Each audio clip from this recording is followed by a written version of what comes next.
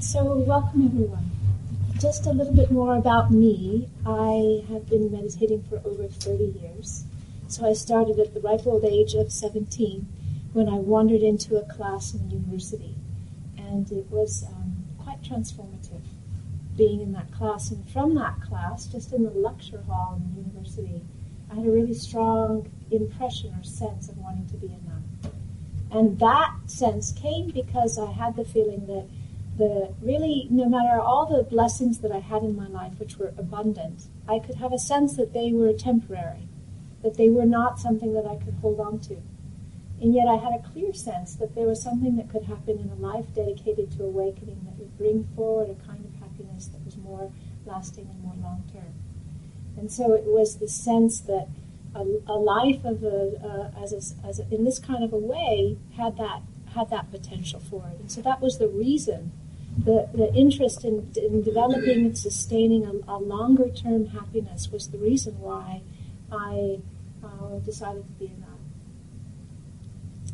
Now, I am the only monastic here that I notice. You might be underneath your robes a monastic, underneath your work clothes, but for myself, I can see that I'm the only one wearing this. What the important thing is that this is not a religious class. This is not about teaching you to take on a certain kind of belief.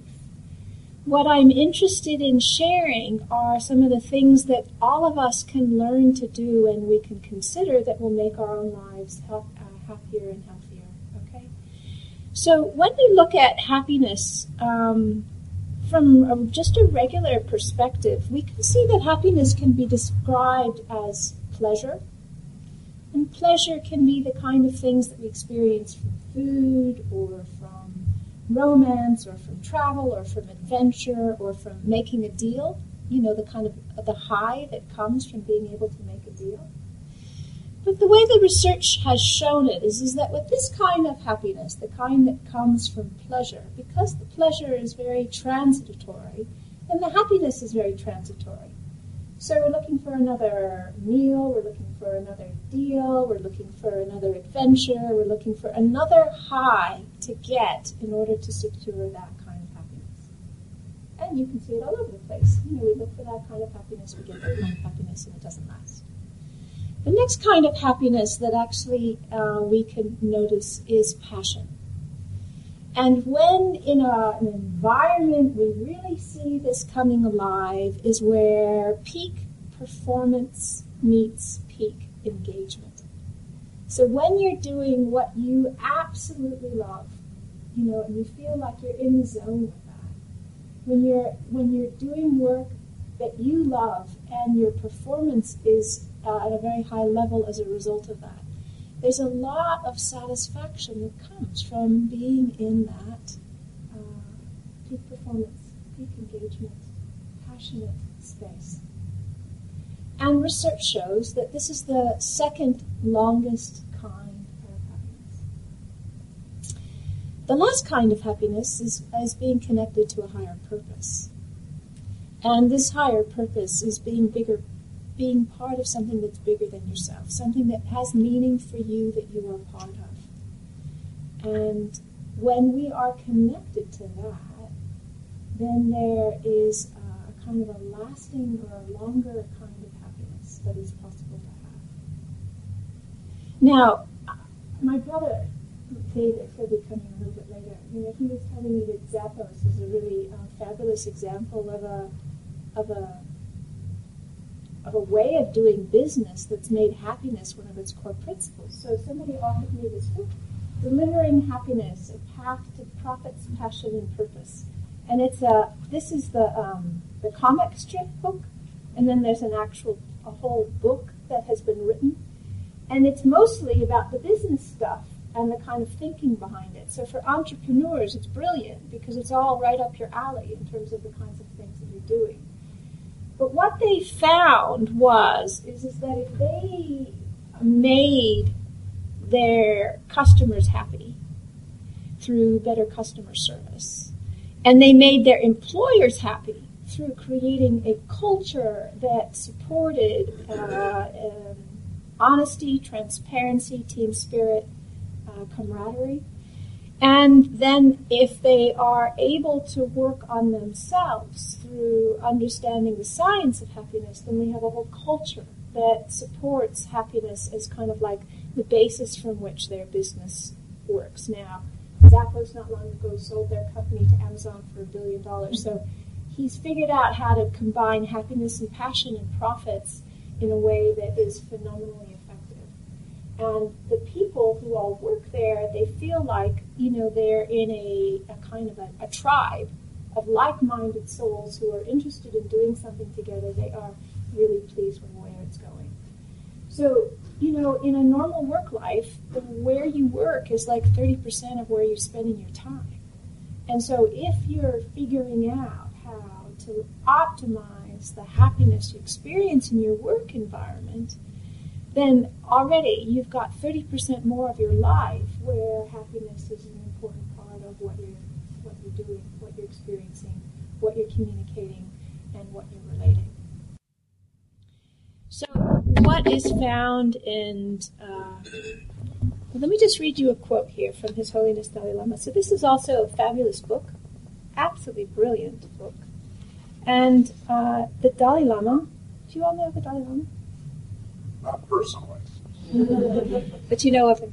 Yeah. So he's a pretty amazing person because to me as an exemplar of a human being who has been through an enormous amount of displacement and seeing the suffering of his people and genocide of his people, he radiates, absolutely is luminous and radiates happiness. And it is such an incredible pleasure to be around him because of that. Anyway, he says, I believe that the very purpose of our life is to seek happiness. That's clear. And whether one believes in religion or not, whether one believes in this religion or that religion, we are all seeking something better in life. So I think the very motion of our life is towards happiness.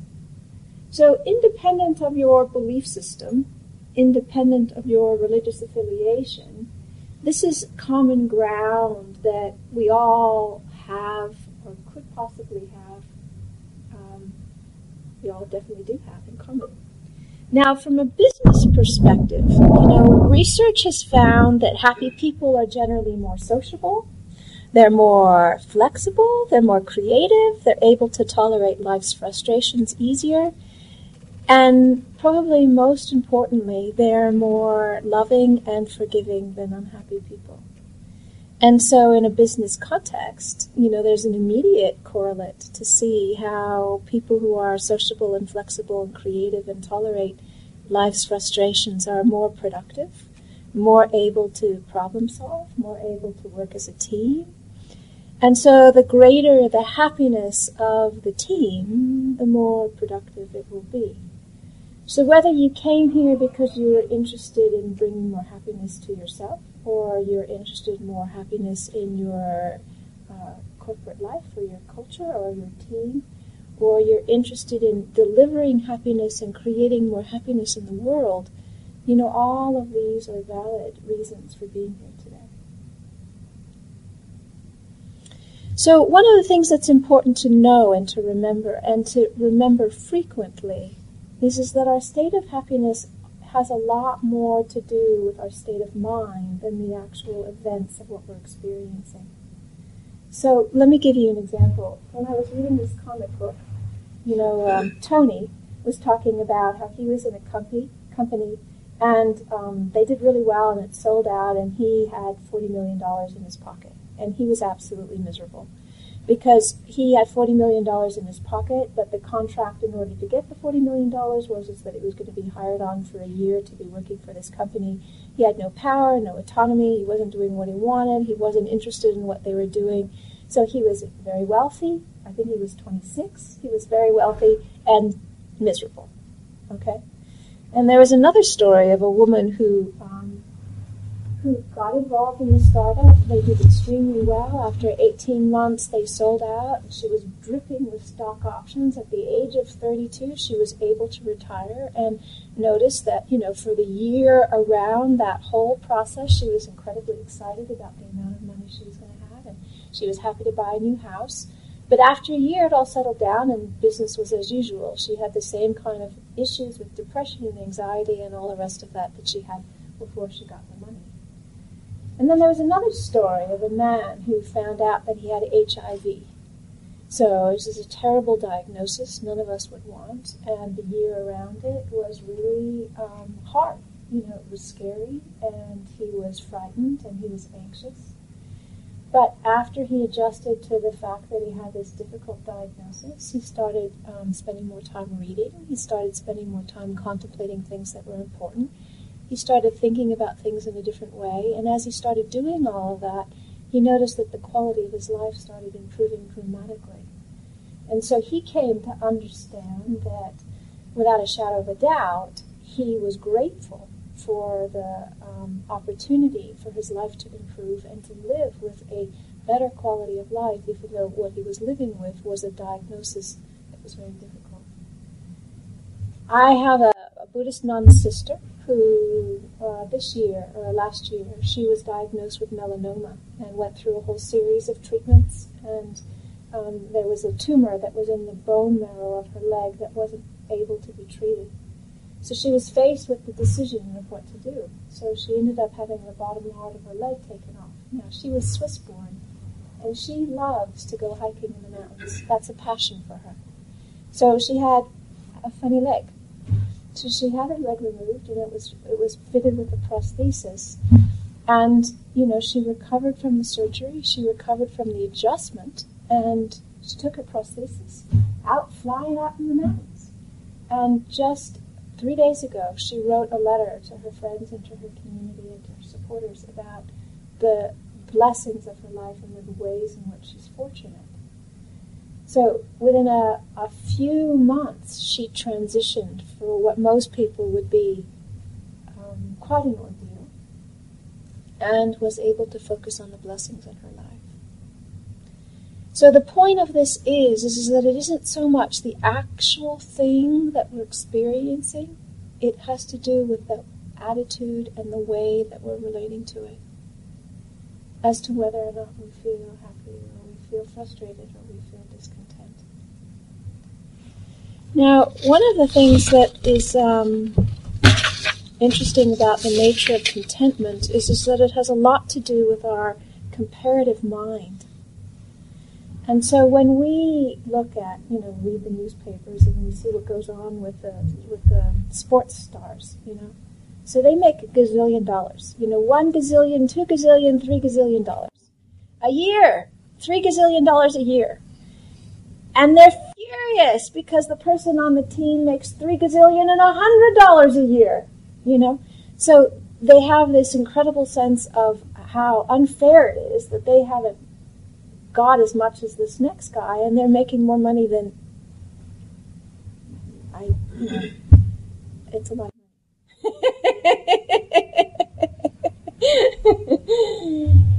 And so it's not the absolute amount of money one is making, it's the comparative of how one is placing oneself relative to somebody else who one thinks one should be on an equal level with. Now, if we're smart, we can understand this mechanism and use it to our own advantage. If we can see that comparison is something where our happiness comes from, then we can use our situation and think about people who have a lot less than us, and do it regularly as a way of reflecting on how many blessings we have. So, happiness is something which is actually innate. There's two kinds of happiness. There's the kind of happiness that we cultivate, the kind that we can chase after, and there's the kind of happiness that's actually inside of us. Now, one of the things that I appreciate about the training that I have is an understanding and teachings and a way to recognize that what we are when we stop being worried and anxious and depressed and frightened are happy, loving, joyful beings. That's our nature. And so what is needed is to learn how to work with our experience to sift through the clouds so that we can see the radiant sun that is actually who we are. This is our nature. This is not something we have to create. This is not something we have to make. This is not something that we have to formulate. It's something that we need to work with, allowing the stuff that obscures that to resolve so that we can see clearly. In a profound sense of the way, happiness has many levels to it. There's the material wealth. There's the kinds of happiness that we can get by having the things that we want. There's the spiritual kind of happiness that we can develop through letting our minds become calm, through cultivating positive states of mind. And then there's ultimate happiness, which is completely unshakable, and this is the kind of happiness that is absolutely not in any way conditioned by the environment or the experiences around us. This kind of liberation is what the ultimate purpose of meditation can be used for, and people can pick any level of that scale that they want to go with it.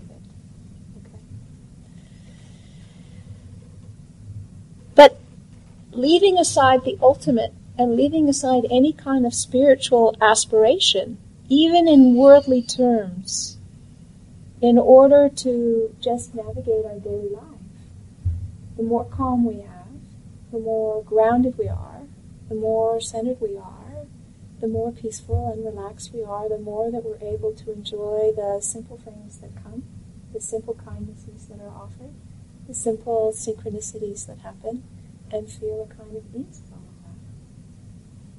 So no matter where we place ourselves in the continuum of what our commitment is and what our aspiration is, there's a lot of benefit and there's no harm from developing happiness and the kinds of qualities of mind that support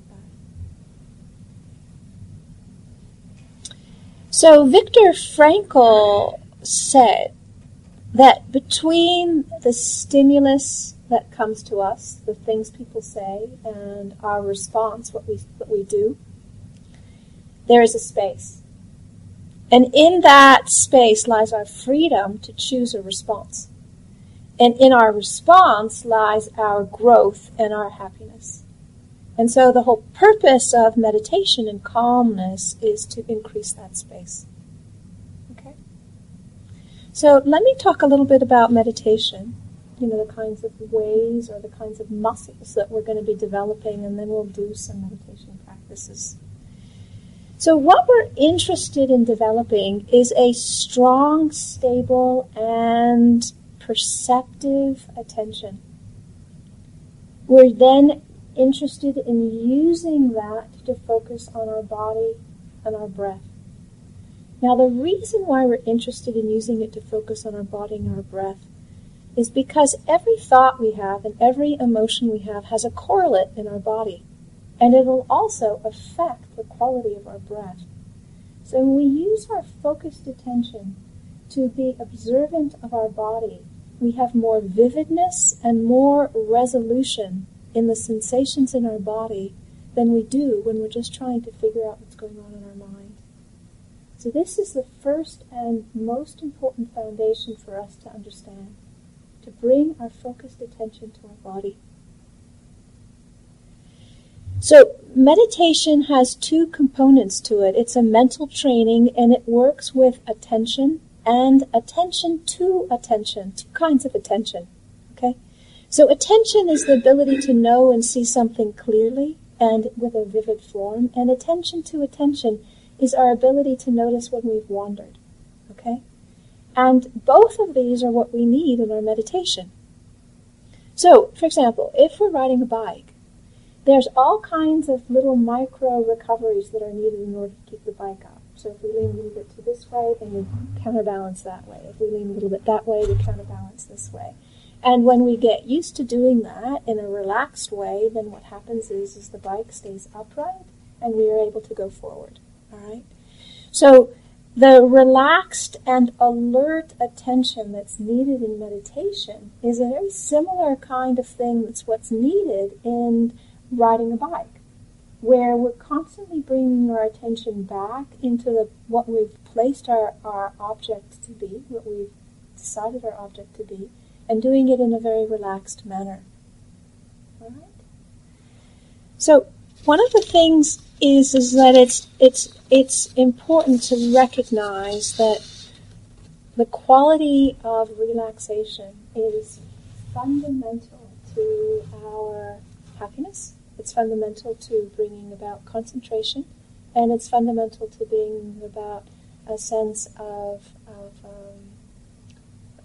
understanding how the mind and body works. So normally when we say do something, we bring forward an effort which is greater than the task needed.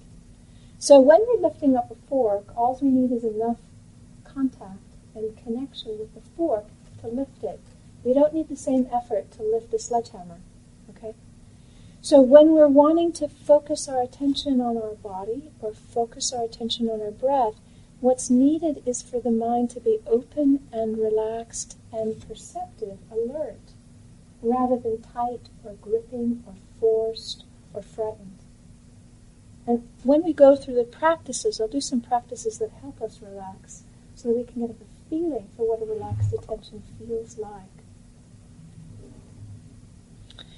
So when we exercise our mental muscles, in a similar way when we're exercising our physical body. Okay, anybody go to the gym? Who goes to the gym? A lot of people go to the gym. When you go to the gym, do you push weights? Do you swim?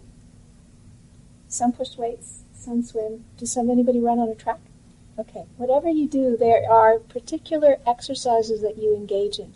I don't think anybody here thinks that you've done it wrong when you've pushed the weight, when you've pedaled a pedal, or when you run around a track. That's the point of why you go to the gym, okay?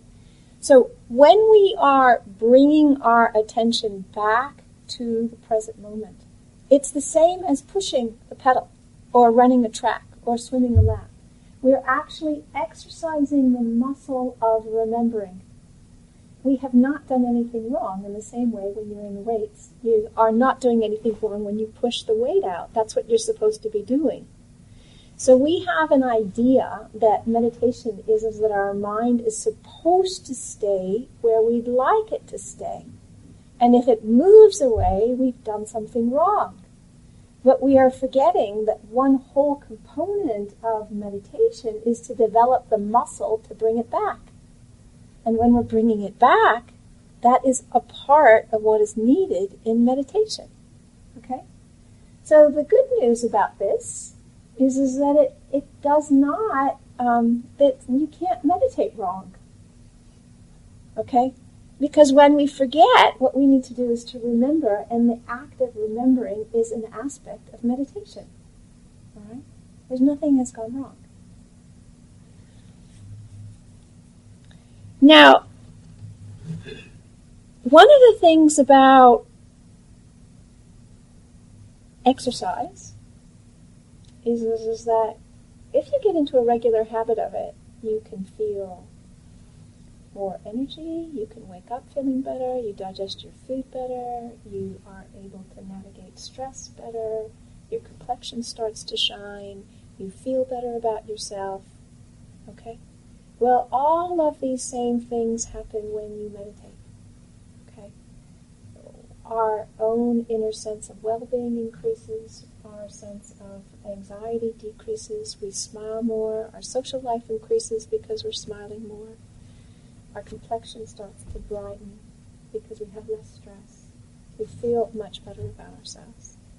Now, one of the things that is in common with exercise and meditation is that usually, particularly when we're out of shape, there's quite a hurdle to get to the point where we feel the benefits of it so much so that it doesn't take much effort to do it because we know how good it feels when we've done it. Okay? And because there's a hurdle to get there, then there are usually kinds of things that people can do in order to help themselves get through that. One of them is to have a gym buddy, so that you go to the gym with your buddy. So that if you've made a commitment to go to the gym, then you don't flake out on your buddy. So even if you're not feeling up to it, you have a commitment with your buddy, you go. All right? The other thing is to do things in a sustained way, like with an instructor or something, so that you can get through the kind of horrible feeling of what it's like to get back into shape when we've been out of shape, with somebody coaching and encouraging and pushing. I remember I was on the swim team once, and honestly, when the swim instructor was pushing us to do these laps, if any person had done that to me individually, I would have slugged them. It was like, it was too hard. But in a group context, I was willing to go through something that I wouldn't have done on my own, right? So I just finished a retreat, and on the retreat, there were 15 people, and we were meditating for many hours a day. And lots of those people only normally meditate for half an hour a day, okay? But together in a group context with coaching and support and encouragement, we were able to do together what most of those people wouldn't have been able to do on their own, okay? So, for each of us in our meditation practice, there's a similar usefulness in having a meditation buddy, where you talk about your commitment, and you, every week, just for maybe 10 or 15 minutes a week, you talk about what your commitment is, how it's going, what has been rising up in your practice in your life that is related to it. And then at the end of the 10 or 15 minutes, you just debrief and share how the conversation went. Because in this way, when you are connected with somebody else who's also interested in doing that, then you have support. The other thing that is really super important is to not do as much as you can.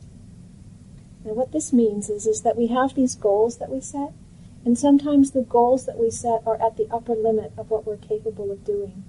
And when we're at the upper limit of what we're capable of doing, it can feel like a burden, because we're feeling overextended. If we always are beneath our upper limit, then what is happening is that we get the benefits of the meditation without the feeling that it's a chore, or a feeling that we're not doing it okay or doing it well enough. Okay? And then something which can be really helpful to sustain the practice, to begin to get a feeling for it, is to make a commitment to take one mindful breath every day. That's it, just one mindful breath. So it's like, I'm not asking you to shave your head and to spend 20 hours a day in meditation. It's to take one mindful breath a day. And then as we begin to see the blessings of taking one mindful breath a day, then what happens is that this stuff starts spreading out into other parts of our life. And I'll talk about that as we begin.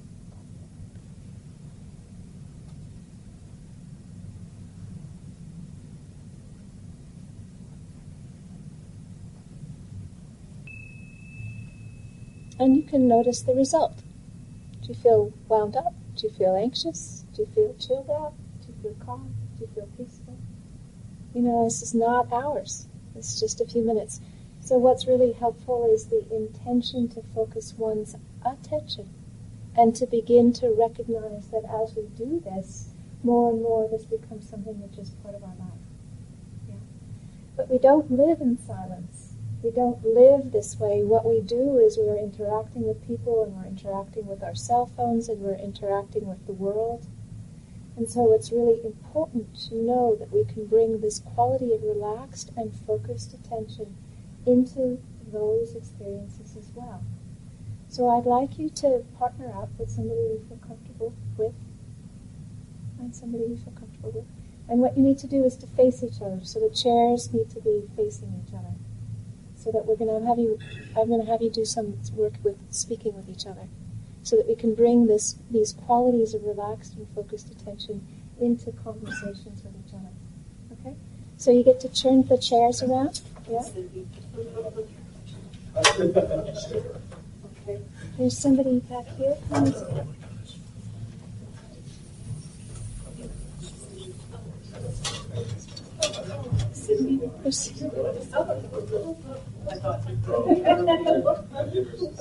And we've got one. Would you like to be part of a 3? Yeah. Can you join this group here? Okay. So this is going to be a very different kind of communication, because I'm going to give you instructions. And the first instruction is going to feel very uncomfortable, because I'm going to ask you to do something that is normally what you don't ever do. All right? Normally we speak about things that are important. And normally we speak about things we want to make an impression. And normally we speak and we're interested that somebody understands us. And this first exercise is to do none of those things. This first exercise is to speak the direct experience of what you're feeling in your body to your partner. Okay? So we're not interested in impressing, and we're not interested in making sense, and we're not interested in creating a good impression. What we're interested in doing is accurately reporting what's going on. So this first bit is to cut through all of our normal conventional habits around speech. And the reason for that is because our speech tends to move us out into our heads, into our ideas, into our assumptions, into our projections, and we totally don't feel what's going on in our body. We have to learn how to feel what's going on in our body in order to be able to communicate in a way where we can bring a relaxed, focused attention to it. So I'm not going to keep you doing this forever. This is not the lifetime instruction. It's just the initial instruction. Okay? So I have the magic bell. When you hear the sound of the bell, then whatever is going on, you stop. So in the middle of a sentence, stop. Now, I'm not the only one who's got a magic bell. You also have a magic bell. And so at any point, if you notice you're losing it, you're into ideas, into concepts, into stories, you're wanting to impress somebody, you're concerned about what they think of you, you totally have no clue what's going on in your body, stop. Stop talking, close your eyes, feel what's going on in your body, and when you want to, start again. All right? So this cuts across all the normal conventions deliberately so that we can begin to feel what is happening in our body as we're speaking. Now, listeners, you also have a task. You are not to affirm, you're not to encourage, you're not to agree, you're not to fix. What your job is to listen with your body. To listen with your whole body what the other person is saying. All right? And I'll change you, so it's not only one person listening and one person speaking, but at the most, in the beginning time, we'll have one speaking and the other one listening, and then we'll change. Is that clear? Yeah? Now, with threes, I'm going to have you on a different time sequence, so I'll come over and pester you at a different time rate than I pester everybody else. Okay? But what you need to do with your partner is pick which one is speaking, and in you, which two are initially listening. Okay? Okay.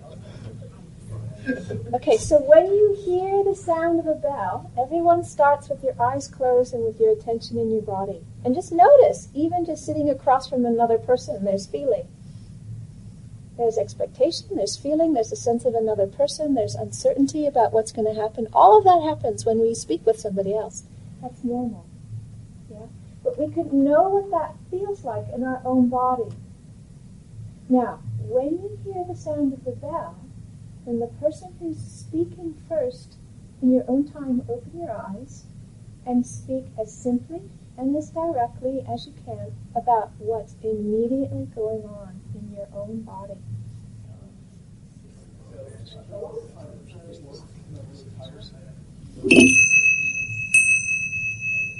Now just pause for a moment, just mid-flow, and just check in, how are you doing? Are you feeling your body? It's hard. It's hard because there's so much in communication where we just lose contact, yeah? So just stay once again and connected to the body, and then when you hear the sound of the bell again, begin. And sharing in dialogue, yeah?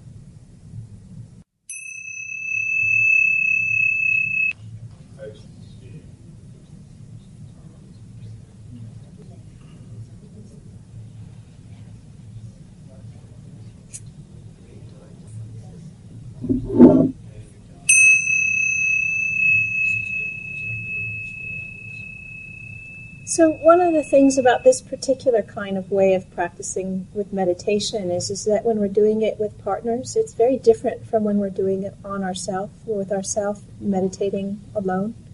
And this quality of interacting with each other, it's helpful to just acknowledge that it takes more than one. So just in a way that's appropriate, just acknowledge your partner. And let's circle up and we can have the last few minutes in question and answer conversation. I'm curious how that was for you. I mean, the whole thing, the different kinds of meditations and whether you have a feeling for what relaxed, focused attention is, and how that affects you when you're using that in communication. What was your experience? lots of help. But I see at the end of what we've been doing this for 40 minutes, your face is completely different than it was when you walked in here. There's more color, there's more light, there's more vitality. So with all of us, we need lots of help. And the question is that we just need to start where we're at and find ways to bring this into our life in as many different ways as we can. Yes? I found when I was conversing with the others, yes, that when they were talking, what they were saying, I was so focused on what they were saying. Yes. And I actually gained more out of that than I would in just my day-to-day conversation. Yes. Yeah. That I truly listened. Yes. I didn't just have my crowded brain talking over here. Yes. Yes. And it made a big difference. Yes. So the internal experience is much more satisfying, but what we didn't have a chance is to check out with our partners how it actually felt to be listened to like that. And if we had a chance, it would probably be that it's actually deeply satisfying for somebody to pay attention, focused on what you're saying. So, simple thing of bringing full attention to a conversation brings about a sense of inner clarity as well as a sense of inner satisfaction. And then the interaction is more rich, the contact is more meaningful, and the experience is more joyful for both. And it was all because of the meditation before, I believe, and connecting with, I don't know how to, you're yes. So what it is that our normal habits cut across our capacity to stay with relaxed and focused attention in this way. And so what we need to do is to retrain our habits so that this is actually our normal place rather than the exceptional place. Yeah? Yes, please. Do you meditate with your eyes open or closed or both? I meditate most of the time with my eyes closed, but when I'm out in nature, then I usually, when I'm walking around, obviously I keep my eyes open. There's advantages to both. The advantages of keeping your eyes closed is that there tends to be more stillness. The advantages of keeping your eyes open is that you tend to have more, the bridge between the silent meditation and the engaged meditation is easier.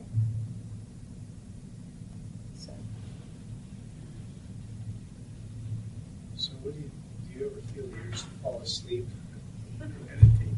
There's lots of times when you have the urge to fall asleep. And, sometimes it's because actually you're exhausted. You've been working 90 hours a week for the last 8 months and you're exhausted.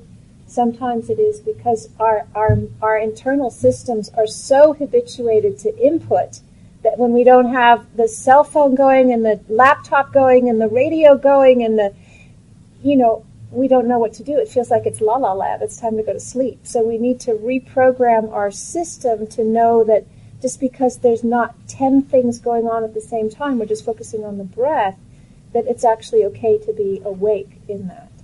And that can take a little bit of persistence to retrain our system so that we don't just knock out every time, it's not blaring noise and we don't have 5 things that we're multitasking at the same time. Yeah. Very much within ordinary, normal range. Yeah. What do you think about guided meditations? Guided meditations are fabulous.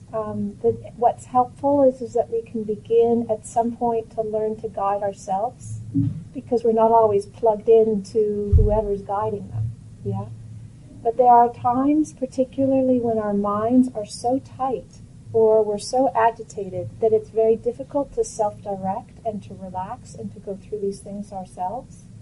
And so to have guided meditations it's easier to listen, to follow, than it is to direct. Yeah? And particularly when there's something that's agitating, very agitating, and we haven't learned how to relax ourselves and let ourselves wind down, then it's really useful. And, I'm a seasoned meditator, but there have been times when I have made guided meditations for myself so that I can listen to them. because it was easier for me to listen than it would be to me to self-direct. Now, the website, the Awakening Truth website, has a whole library of talks and guided meditations on it. And so it's a resource. Please feel welcome to use it. Yeah. Yes, please. I've noticed in the past in groups that sometimes where I know I'm going to speak at some point, that I don't know if it's a desire to impress or a desire to avoid embarrassment, that I won't say the right thing. But I've noticed that my breathing gets shallow, almost to the point of gulping for air at times. And what I noticed today is that it was actually useful for me in terms of bringing myself back to my body, to notice that I didn't use moisture cream this morning and that my forehead itches. It was actually useful just to notice that body sensation, which actually is a little uncomfortable. Yes, yeah. But that I hadn't noticed, since 7 o'clock this morning. Yes. But I noticed it here. Yes. Well, I know, when you've got a kind of like a hierarchy, a scale of terrifying things that people can go through, you can have nuclear holocaust, murder, rape, war. Public speaking is like on the top of the list. So when you sample a large population of people, above all things, public speaking is terrifying for people. And so learning how to relax in our own body and to feel comfortable in ourselves and to be able to convey what we need to convey takes some practice. For most people, it doesn't come naturally. Yeah. But as we learn to pay attention to our own bodies, there's all kinds of things that happen. And this is one thing that happens is that we're healthier and we're able to find things that are not going well in our bodies quicker, so we get to the doctors faster. There's a whole bunch of brain chemistry things that change and body chemistry things that change. And so there's a lot of positive effects that come from learning how to train our attention to sustain a relaxed and focused attention, and that the benefits go through the whole of our life. There are very few places where our life is not positively impacted. So we're winding up. I just want to finish with this quote, which my brother, who's sitting in the back, posted this morning on Facebook. And this is a quote by Thich Nhat Hanh. It says, our society is founded on a very limited definition of power, namely wealth, professional success, fame, physical strength, military might, and political control. I suggest that there's another kind of power. The power to be happy right in the present moment, free from addiction, fear, despair, discrimination, anger, and ignorance. This power is the birthright of every human being, whether celebrated or unknown, rich or poor, strong or weak. This power, this happiness, is innate. And it's something that each of us can have access to if we are able to cultivate what is needed to move the things away that obscure that. Yeah. So I made a couple suggestions during the presentation about coming up with a meditation buddy, not doing your limit, staying underneath that, and just making a commitment to taking one mindful breath a day. That's it. One mindful breath a day. So, here you are. Yeah. Very impactful. Thank you. Yes. Thank you. Good. Well, I believe it's lunchtime now? It's lunchtime. Everybody, please enjoy the lunch. Wonderful. Sister, thank you so much Yeah. for being here. Sister Amma will be here again on the 21st of this month and also twice during the month of February on Fridays. And let me just point these out. These are small little books. This has to do more with the business application of things. This is called Delivering Happiness, A Path to Profits, Passion, and Purpose. This is somebody in the Google Enterprise created a whole program for everybody in the Googleplex to contemplate meditation. This is a brilliant book. And the other brilliant book for people who are super, super, super busy is a book, very, very little, it's like this big. It's called Meditation on a New York Minute. And it was written by a man who was a venture capitalist who started meditating and quit being a venture capitalist to start teaching meditation. And his whole life is about insane pressures, time schedules, and not having any time to meditate. So the whole book is how to meditate when you don't have any time. And it's brilliant. So these are resources, and you each are each other's resource. So if you feel inclined to see if you can find a meditation buddy that will help you with this process of developing the commitment until you get to the place, as you do with exercise, where it is self-sustaining, where there's no question about bringing this into our lives because there's so many benefits. Why wouldn't you do it?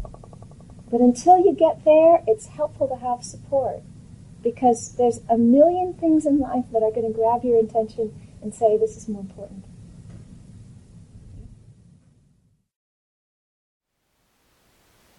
Thank you for listening. To learn how you can support the teachers and Dharma Seed, please visit dharmaseed.org/donate.